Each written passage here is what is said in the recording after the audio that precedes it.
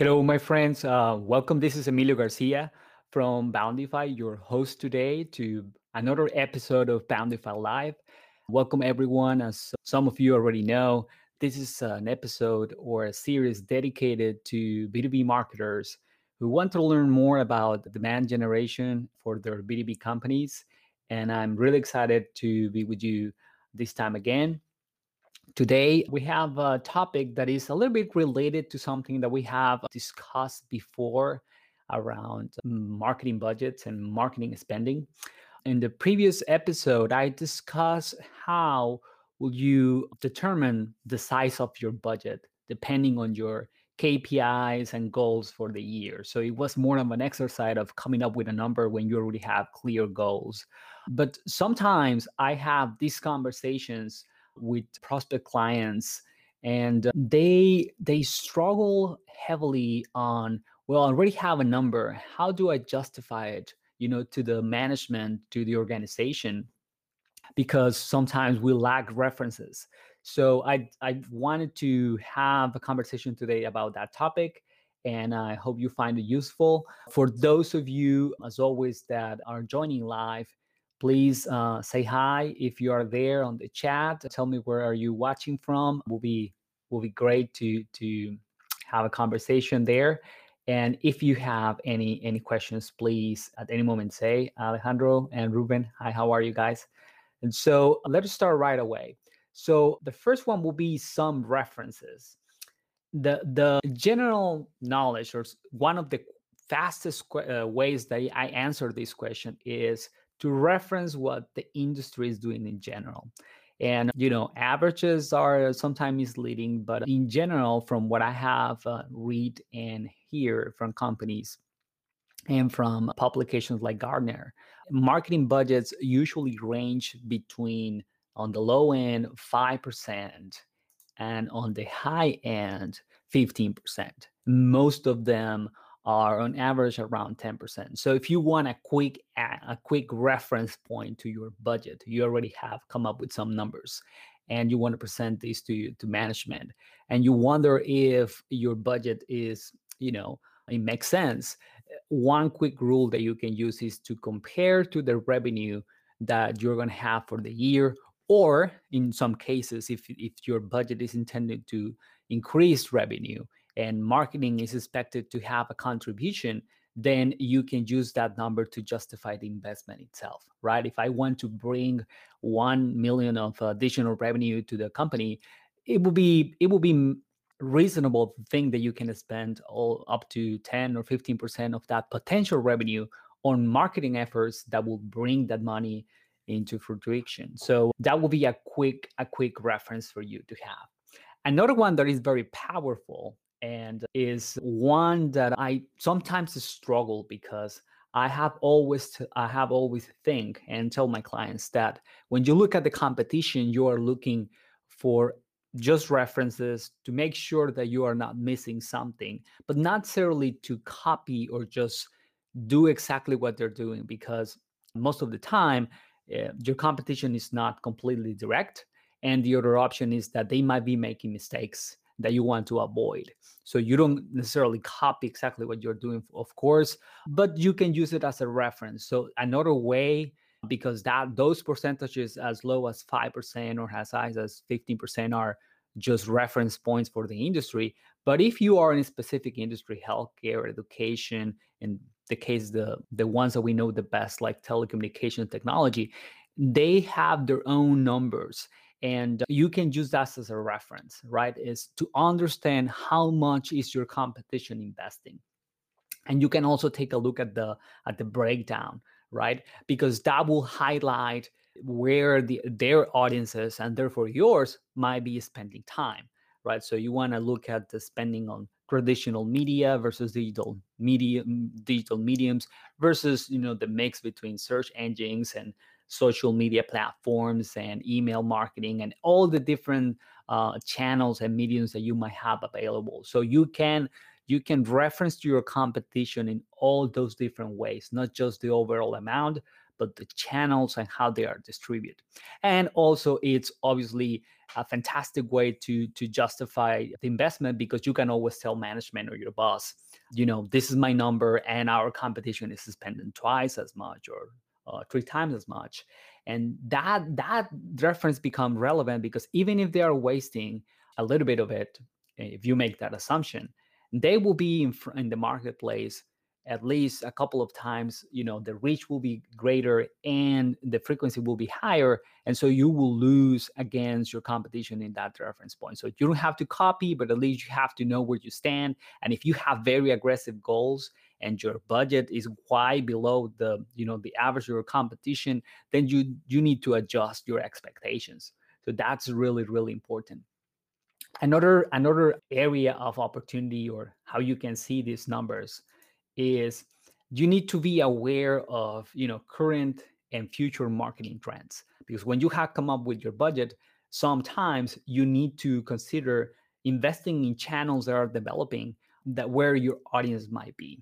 And you always have to take in advance or in consideration your audience, right? So this past year, for example, there's been TikTok, a channel that has been growing very, very rapidly, and they have already implemented some advertising there. But obviously, TikTok is not going to be for every kind of business right now. It might be on the future, but not for every kind of business right now, because of the format, of the mix of the audience itself. So you don't jump into a new channel just because it's hot or it's trendy.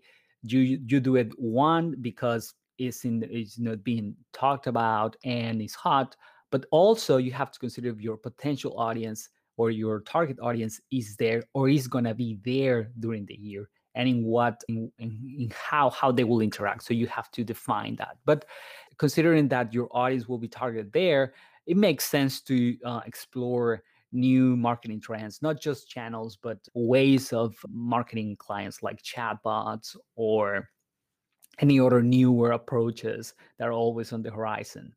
Now, considering that, you have to also evaluate what you have done in the past and look for ways to understand if, for example, last year you were very successful with content, or you were very successful with advertising, or any other medium or format of your advertising or marketing in general, then probably you want to double down on those. And for those that haven't worked, or maybe they were working in the past and now you are getting diminishing returns, then you adjust your investing. And maybe that's another way that you can justify to go into new channels. You take a portion of what you have invested in the past that is not working anymore or is working less effectively, and you move it into these new trends, into these new proposals you might have for the year. Now, this moved me to the next point, which is usually to justify those changes, either to enter into new marketing channels or to increase or bet on a new one for your company and reduce investing on something that have worked in the past. You have to have some KPIs or key performance indicators that will prove their return on investment on your marketing efforts. So that's really, obviously, really important. And here are some key things about them. Probably the first one is, and the most important one, is that they should be aligned to your business goals. Because you can have KPIs that our marketing might be pursuing, but they are not necessarily tied to the goals of the business. For example, I usually use this example as reference. If the business, if the CEO or the owner are interested on increasing social media presence and followers on a specific medium, because that's part of the audience and the brand and all that, then it makes total sense to have as a KPI for marketing the number of followers or the engagement on a social media platform. It makes total sense because that's aligned with the business goal, even if it's not aligned to a revenue goal itself. But unless that's the case, if marketing has immediate goals for followers or engagement, but the business really don't care about that, or care less about them and more about the amount of either traffic to the website or engagement on the website or qualify leads or even opportunities open through marketing, then there's going to be a misalignment. So the first thing you want to make sure on those KPIs that you will use to justify your budget is to make sure that they are aligned with your business. And here are some ideas of KPIs that you might use that might make sense to justify those investments. One of the very obvious ones is revenue growth or sales growth. That's an easy one.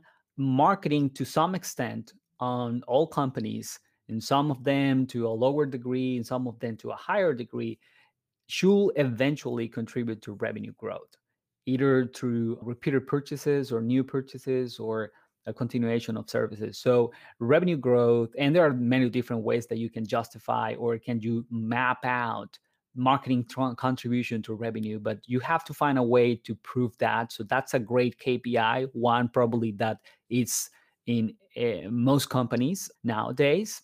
Other way that you can have a KPI that you might use to prove ROI is customer retention rate.